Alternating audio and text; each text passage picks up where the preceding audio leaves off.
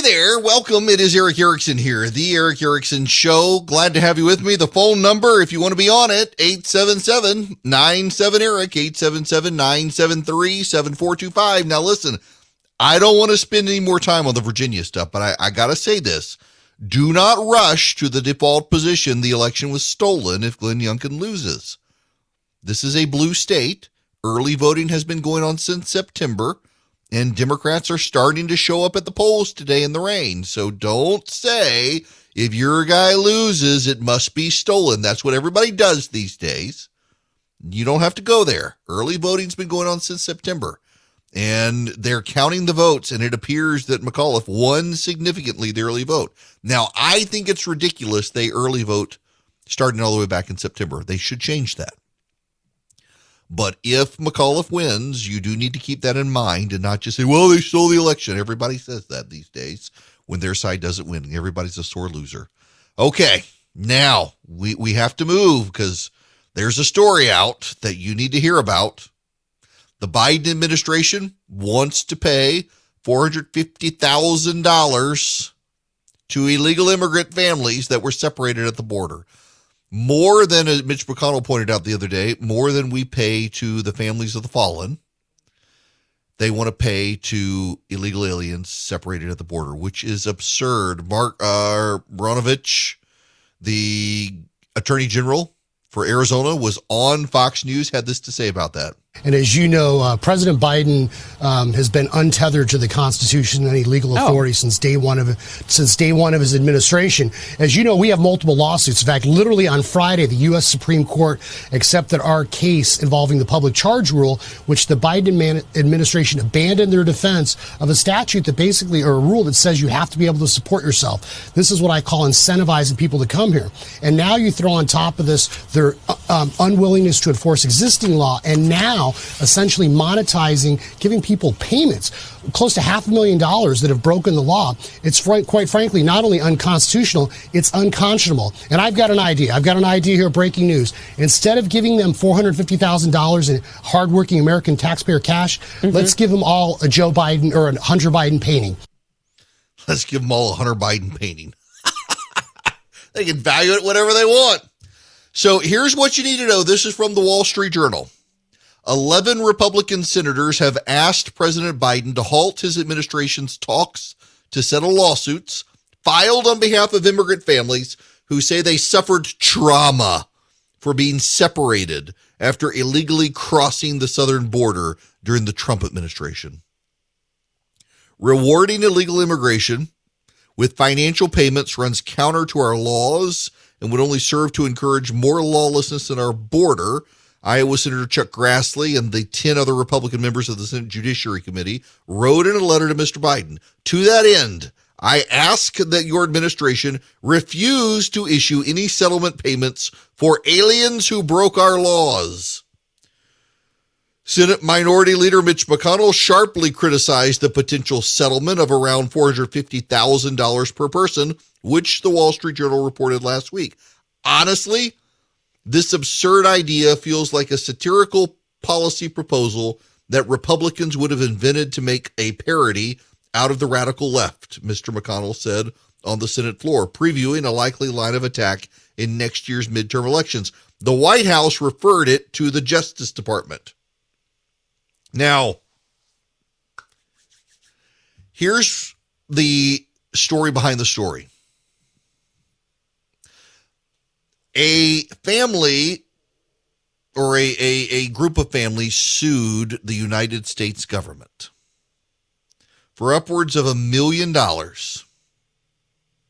claiming that separating the family at the border caused lasting psychological trauma.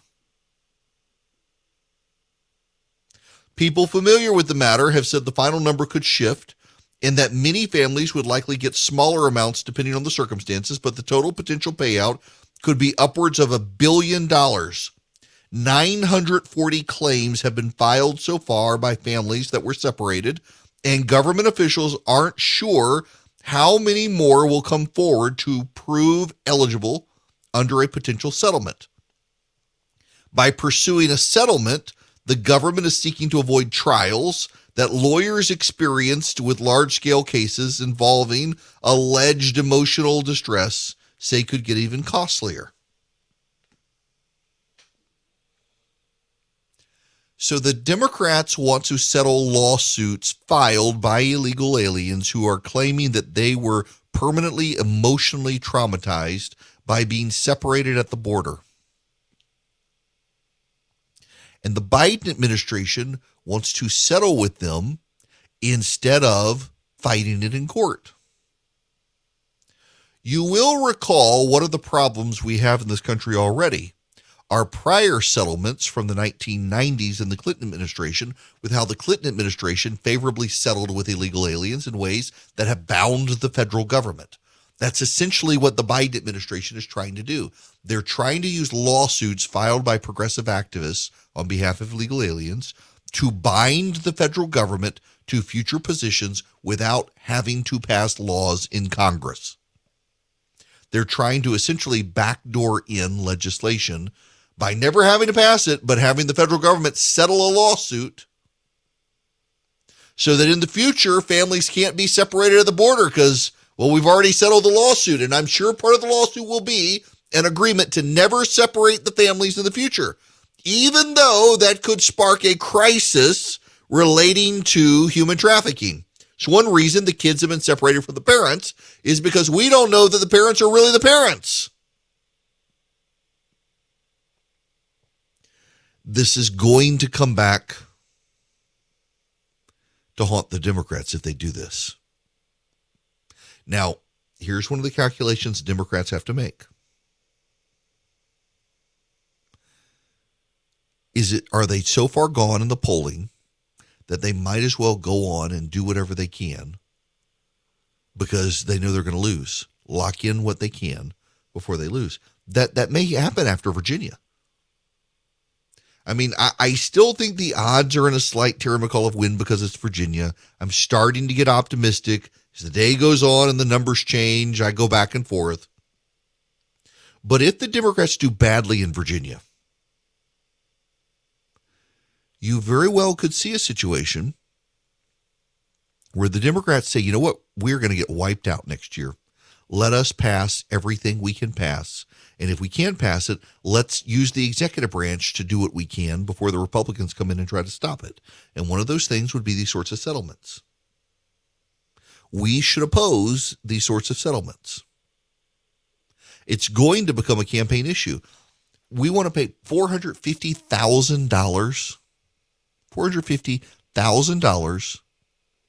per family that was separated at the border.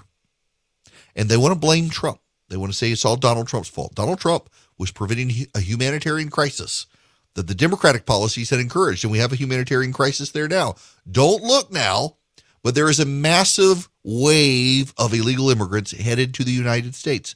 They will be here within the next week or two. 30 to 50,000 new illegal aliens. But let's just again, let's go through the trauma. What's more traumatic? Walking up through Central America through the drug cartel territory and hiring coyotes to get you into the United States, or being separated? What do you think is really more traumatic? I would venture to say, going through Central America, the fact that the Biden administration doesn't want to fight these lawsuits and that Congress won't act on these lawsuits is absurd. The Congress of the United States should be legislating that you've got to be separated. But the Democrats won't do it. What the Democrats want to do is they want these lawsuits to go forward, and they want to settle the lawsuit, and in settling the lawsuit, agree to never separate the families in the future, and then pay them more than the families of the fallen. Think about the soldiers who died in Afghanistan a couple of months ago. These families who are illegal aliens who crossed into this country illegally will get more money than the families of those fallen soldiers get. Tells you everything you need to know about the Biden administration and why there's a growing voter backlash against them. Now, let us get into some phone calls. Waiting very patiently on the phone is Susan. You're going to be up next. Welcome to the program, Susan. Hi, thanks for taking my call. Something I saw, I guess during the weekend, was before Biden went to Scotland, he was also the G20, and he and a number of other global leaders who were there said, gee, you know what, we need a 15% global corporate income tax. And I mean, to me, that it really starts to chip away at the sovereignty of not only the United States, but every other country that signs on with something like that. But also, too, if they start out with a global corporate tax, you know that eventually they'll say, you know, we need to start taxing individuals in these countries, too, to have, you know, people like you and I will pay not only our state and federal income taxes, but we'll pay a global income tax, too. And that just hurts little people. And we all know that corporations don't pay taxes anyway. Yeah. Well, okay, so let me break this one down. Pockets. So you're not going to pay a global income tax to like the United Nations or something like that. What it'll be is that each country on the planet will have a minimum income tax of 15% on profits. No deductions, no credits, no nothing. Whatever your stated profits are, 15% will go to whichever government in which you're domiciled. So Apple is an American corporation with billions in profit. And Apple would have to pay 15%, regardless of all their other deductions and stuff. 15% would go to the United States. This will prevent Apple from domiciling in a place with no corporate tax. This is to get around it. Now, what they will do, there are countries out there that have no corporate income tax, and what these countries will do by treaty is essentially blockade, boycott, and harass the countries that refuse to go along with it. They will cause the global gang up. It's a bad idea. You know the reason corporations don't pay taxes? I mean, now we pay their taxes for them because part of our price for the good and service is baked in. But why don't they really pay income tax at the end of the day? So many of them say zero. Because they're paying for your health care insurance, so Congress allows them to deduct it. They're paying your salary, so Congress allows them to deduct it. They are paying to transition to renewable energy. Congress allows them to deduct it. They're paying for the education opportunities for their employees. Congress allows them to deduct it. All of these things companies do, Congress allows them to deduct it because they're doing good things. If Congress forces these companies to pay 15% on their profits regardless, some of these companies are going to say, well, screw it. I'm not doing any of this stuff. They're going to tax me anyway. I'm doing all these things so I don't get taxed, so forget it. I'm going to get rid of your benefits. I'm going to get rid of your education credits. I'm going to get rid of all this stuff, employees, because they're taxing me. Companies don't do these things because they're good-hearted. They do them because it saves them on taxes. And now they're going to pay taxes anyway. Only a group of global progressive elites who have no idea how the world works could come up with this idea, and yet they have and want to do it. Good luck getting Congress to pass it, though. Hi there. It is Eric Erickson here. The phone number is 877-97-ERIC, 877-973-7425. The bottom of the hour, Kevin Brady, congressman from Texas, he's the ranking member on Ways and Means, is going to join me. He's retiring from Congress. I want to talk to him about the big spending packages that are trying to make their way through up there. Right now, I want to go back to the phones and take Douglas's phone call. You're up next. Welcome. Hey, I have a question for you. What is the constitutional process for removing the vice president? Impeachment. Majority vote in the House and a 2/3 vote in the United States Senate.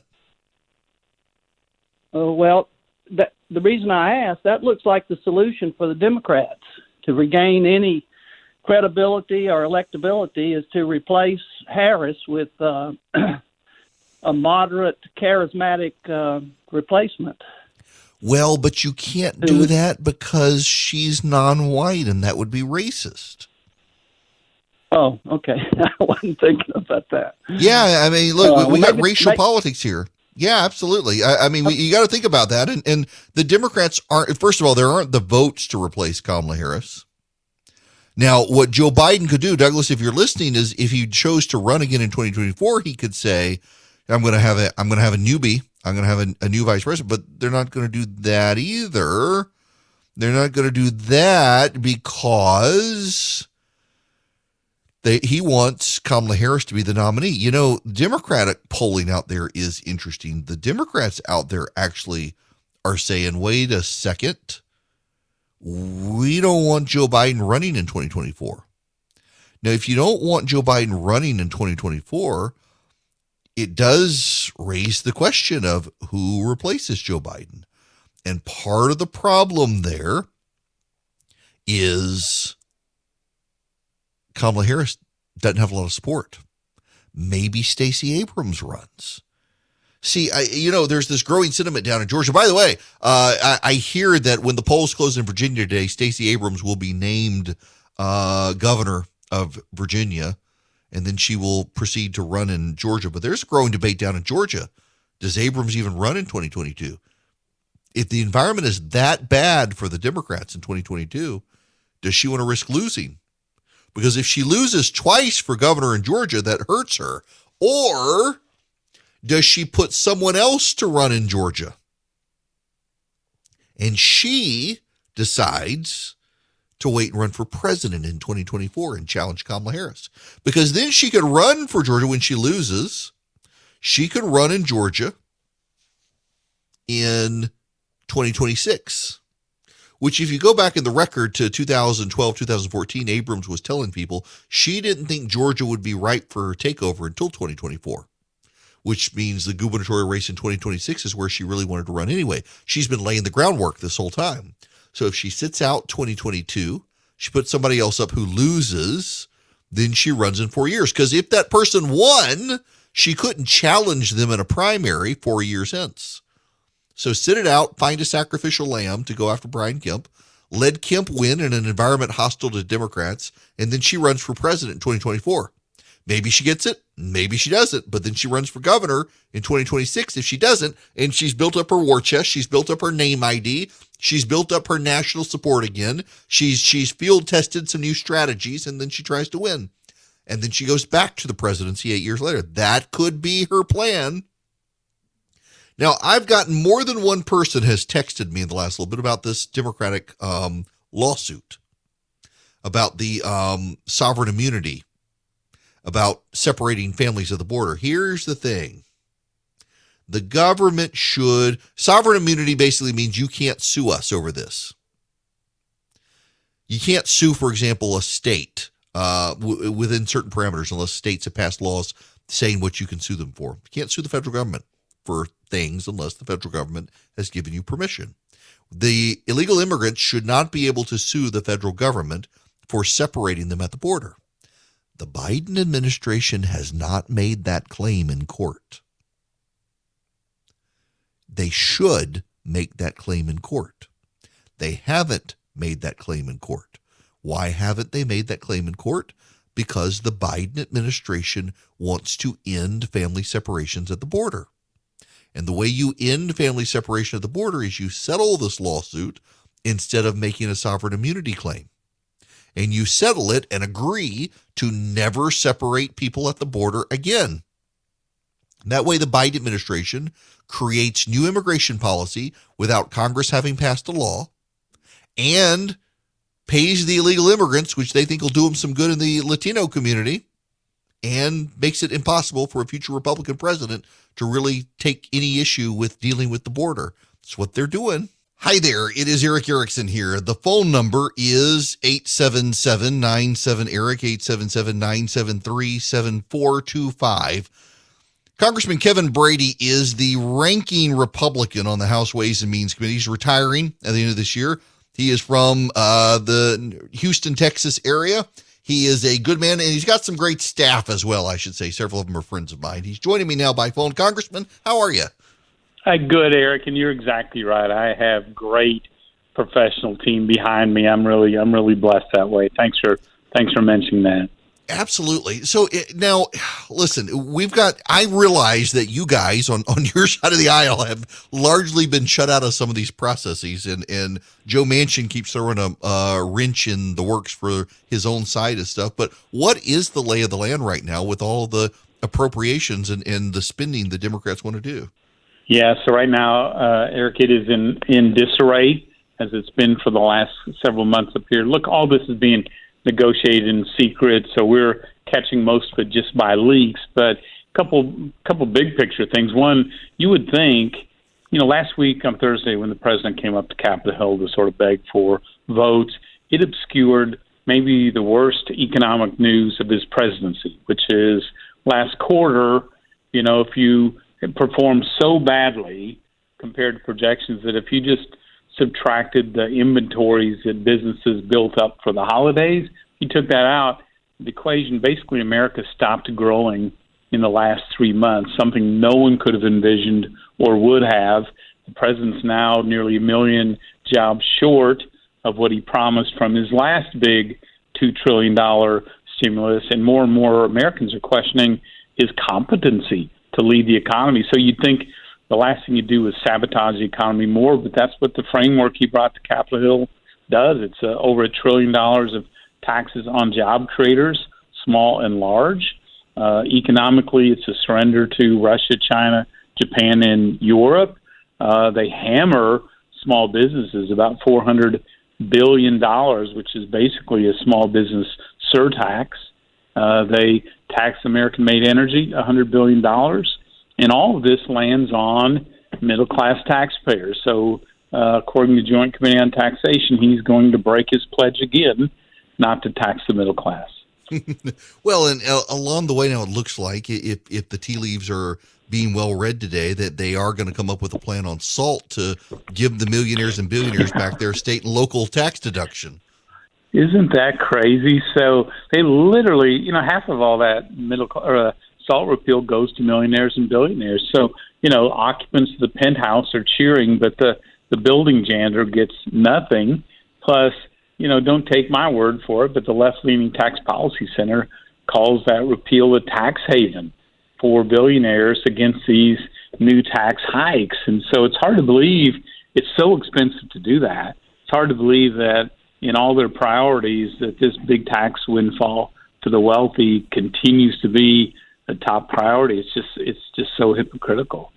Yeah, it is. And the progressives have said they wouldn't stand for it, and yet I'm sure they're going to cave. Now, along the way here, we do have a problem. And when I was back on TV, when it would be on with Democrats, they would always talk about Republicans just want to cut taxes.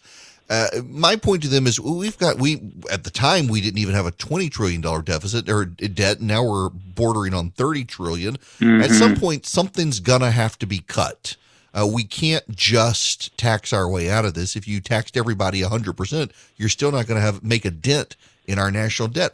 I mean, what is your view on what we need to do long term about what even the military says is a national security threat? Yeah, no, and they're right. In the narrative that no one cares about the debt anymore couldn't be more wrong. I think it's the one issue that keeps most of us conservatives awake at night. The solution's, I think, pretty obvious, which is you grow your revenue with a strong economy. That's what happened after President Trump and Republicans' tax reforms. We've seen record revenue coming into Washington, D.C., way above what was projected before.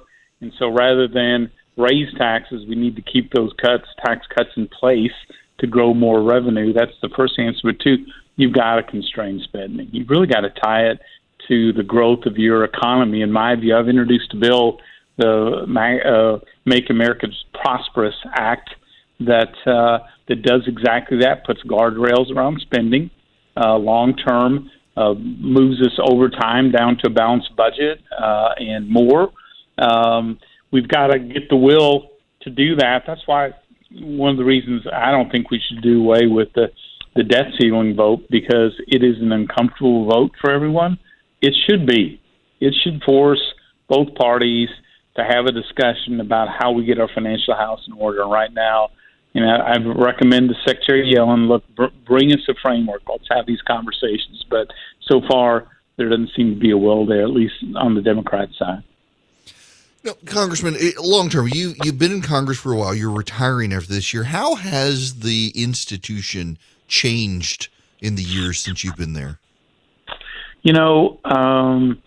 I don't think it's more partisan, although right now the last 9 months have easily been the worst since I've been up here, 25 years, no question about it.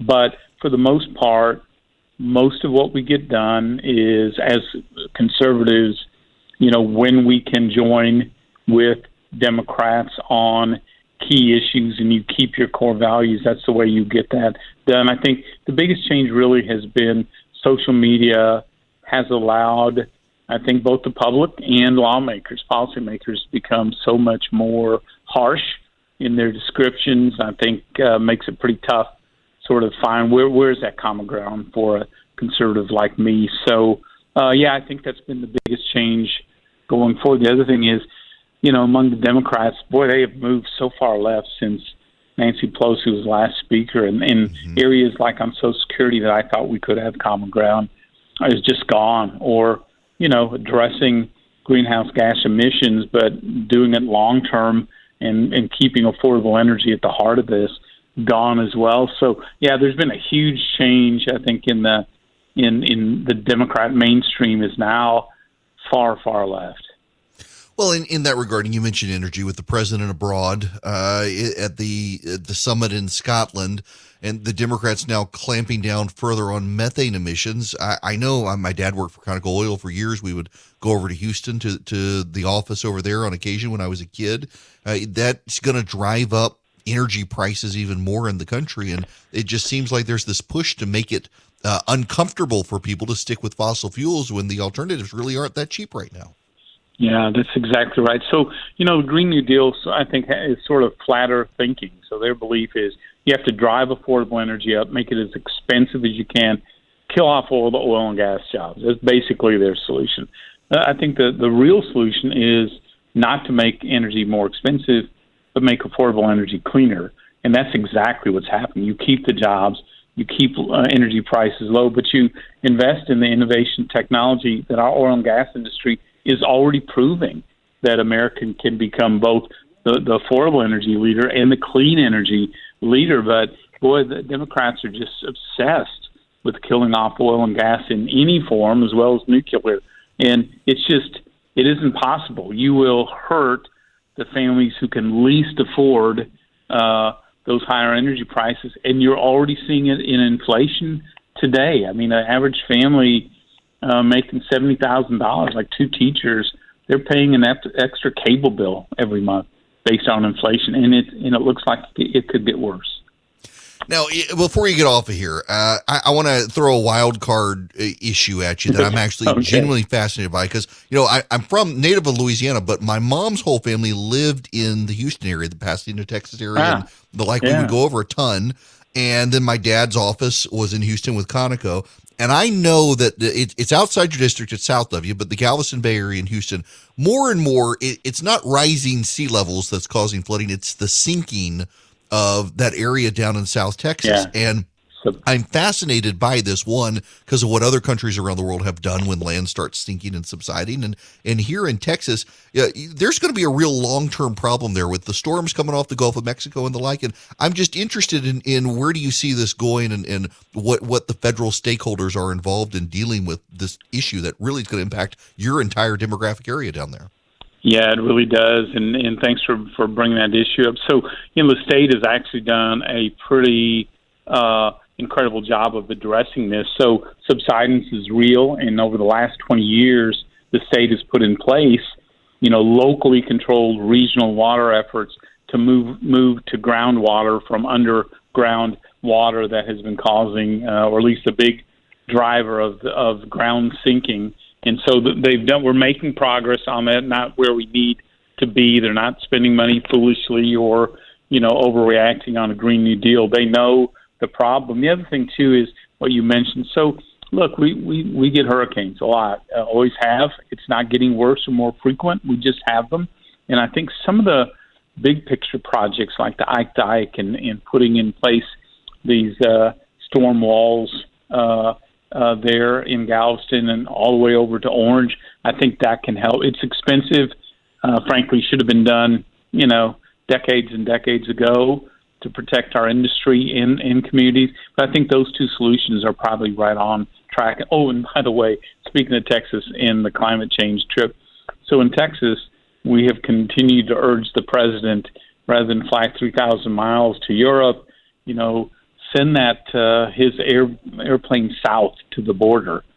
Come see what exactly is, since he's not visited, and not apparently aware of the border crisis he's created. For half the carbon emissions, he could come down to Texas and take a real look at the crisis he created. Okay, well, since you've raised that, I got to ask you one more question here. I know there's that caravan that's headed our way, 30 to 50,000 people coming through Central America. And I tell my radio listeners all the time, they're not really the bad guys. You have these Democratic politicians who said, we're not Trump. It's okay now. And so they said, okay, and they're headed this way. And, I mean, what can we – I don't think they should stay. I think they should stay in Mexico, frankly. But, I mean, is there any incentive or anything the government is doing to prepare for this next wave? Short answer is nothing. This is, as some call, the mother of all caravans, just in size and shape. It's going to overwhelm an already overwhelmed system. I've never seen it like this in Texas ever. And the White House continues to be in denial. And it is, it's just not a humanitarian crisis, although that's a big part of it. But it's a sex trafficking, it's a fentanyl and drug trafficking, it's a criminal gangs crisis. And the president, look, the whole country knows what's driving this and these open border policies of President Biden. But he's like the economy, he's bungling the border challenges as well. It's such a humanitarian crisis, and I guess they want to settle lawsuits and lock in some changes through settlements again instead of letting Congress litigate or legislate. Yep. Well, that's a crazy idea, but all those paying families $500,000 who are separated, all that total is only $1 billion. Well, relatively $1 billion. They have $100 billion for immigration in this framework that no one knows how they intend to use, and they refuse to talk about it. So apparently they have bigger plans even than paying, families that were separated at the border with your tax dollars, which seems crazy enough, but they may have worse ideas coming up. I'm sure they do. Congressman, listen, it's always hard to believe, isn't it? It is. It's always a pleasure talking to you. It really is. And I do mean it. You have some great staff around you. I know your presence will be missed after next year, but keep up the good work while you're there. We'll do it, sir. Take care.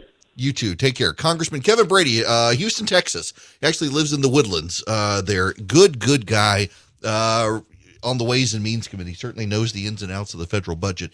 Y'all, listen, I have been telling you I'm going to be on my front porch tonight doing a live stream. And if you're a subscriber, a paid subscriber to my daily Substack, I'm going to be answering your questions first. I'm going to do it before the World Series, focusing on Virginia. And, there's a governor's race in New Jersey that's closer than it should be, among other things. And then a lot of local issues I'll get into when we come back. But I'm going to have my Eden Pure Gin 40 heater with me because it's going to be cold outside. Now, right now, you can save $20 off the lowest price. Yeah, you've heard prices are going up, power's going up, everything is going up. Well, the Eden Pure Gin 40 heater actually gives you great savings on your heating bills and generates great heat efficiently. What you can do is you can see it for yourself. Check it out. Maybe I'll show it to you on the live stream tonight. We'll see. It works and it pumps out heat and it's great. What you can do is go to EdenPureDeals.com. Right now, my listeners are getting a discount, $220 off the Gin 40 regular price. Extra $20 off the lowest sale price. All you've got to do is go to EdenPureDeals.com and you put in Eric Heater as your discount code. Now, let me tell you. So this heater, the Gin 40 heater, you can see it on the website, EdenPureDeals.com. You plug it in, it's electric, but it generates a great amount of heat very efficiently. So if you need a space heater, you can take it room to room. You can warm up your room. I think it's like 1,000 square feet this thing heats up. And even on the porch when there's a little breeze, this thing pumps out heat and keeps us warm on the front porch when we're having bourbon and cigar night. So you can get the Eden Pure Gin 40, $20 off the lowest price by using the code Eric Heater. Shipping's free as well. You go to EdenPureDeals.com, put the heater in your shopping cart, and at checkout, all one word, Eric Heater, ERICK, the word heater, no space. You'll get shipping free, extra $20 off, EdenPureDeals.com. Something else we're not talking about that people need to pay attention to tonight, there are local elections around the country tonight. And how big is crime going to be an issue? It is an issue in local races in Virginia. I am here in Georgia. And the northern suburb of Atlanta, not really suburb, the northern section of Atlanta is called Buckhead. It's the financial center for the city. It tends to be, it used to be Republican before Trump. Now it's kind of white progressive. It's a bunch of social liberals who like to make money. And a lot of them are thinking of trying to break away from the city of Atlanta because of the crime issue.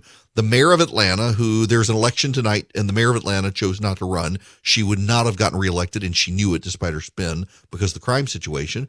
The Buckhead area of the city is thinking of seceding from the city. Now, it would take an act of the legislature to make it happen. But they want to break away from Atlanta because crime has gotten so bad. They're not alone. Around the country, suburban enclaves and parts of cities that are deeply impacted by crime are trying to break away. It is a movement that I think could pick up steam unless the elections go in a way that suggests cities are taking crime seriously. Democrats made a big push on defunding police. And, in Minnesota, they're trying to defund the police. These are the first local elections in Minnesota tonight since the George Floyd situation. I'm very curious, actually, to see how the local elections in Minnesota go, particularly in the Minneapolis area. A lot of black neighborhoods are really upset with the white progressive elite who want to defund the inner city areas of major cities and get rid of the police in those areas because the people who live there recognize crime as an issue. So if you're in the Atlanta area, for example, or you're in the Minneapolis-St. Paul area, and your local white progressive politicians want to get rid of the police, if you're black, you really don't like that. And ironically, that's one of the big issues that's pushing non-white voters to vote Republican. In a lot of local elections, they're nonpartisan races. Here in Georgia, all the local elections tend to be nonpartisan. You don't really have a Democrat or Republican, but you know who the Republican or the Democrat is. But it gives these black families who are worried about crime an excuse with a clear conscience to vote Republican because they don't have a party next to their name anyway. I would watch the local elections around the country because I suspect what you're going to see is a response and a backlash to the crime wave in the country and a response and a backlash to the defund effort. If I had to call Virginia, just given the dynamics, I would say Terry McAuliffe wins by a point or so, which is far closer than it should be, but that the Republicans pick up seats in the House of Delegates there, giving them a majority in their House of Delegates. That, I think, is most likely. But, man, Youngkin winning would be a big deal in Virginia. And you thought these last 2 years were crazy. Welcome to 2022. It's coming up and nothing makes sense still, especially in business. If you're a small business owner, good luck getting financing from a big bank right now. I can offer you a fantastic solution if you're looking for $750,000 or more in financing for your business. First Liberty Building and Loan. Let's say you want to buy a new building or you want to refi existing debt or you want to buy a company. Basically, you see opportunity for your business to grow, but you've hit a wall with the mega banks getting financing. That's where First Liberty Building and Loan and my friends, the Frost family, come in. They solve small business financing problems better than anyone I've ever seen. They say yes, where big banks say no. It's that simple. Look, just do this. Spend 10 minutes with them. Call them, First Liberty Building and Loan. Say Eric sent you. In 10 minutes, you'll know if you're a good fit for their program. Go to firstlibertyga.com. That's firstlibertyga.com. They help small businesses nationwide in all 50 states. firstlibertyga.com.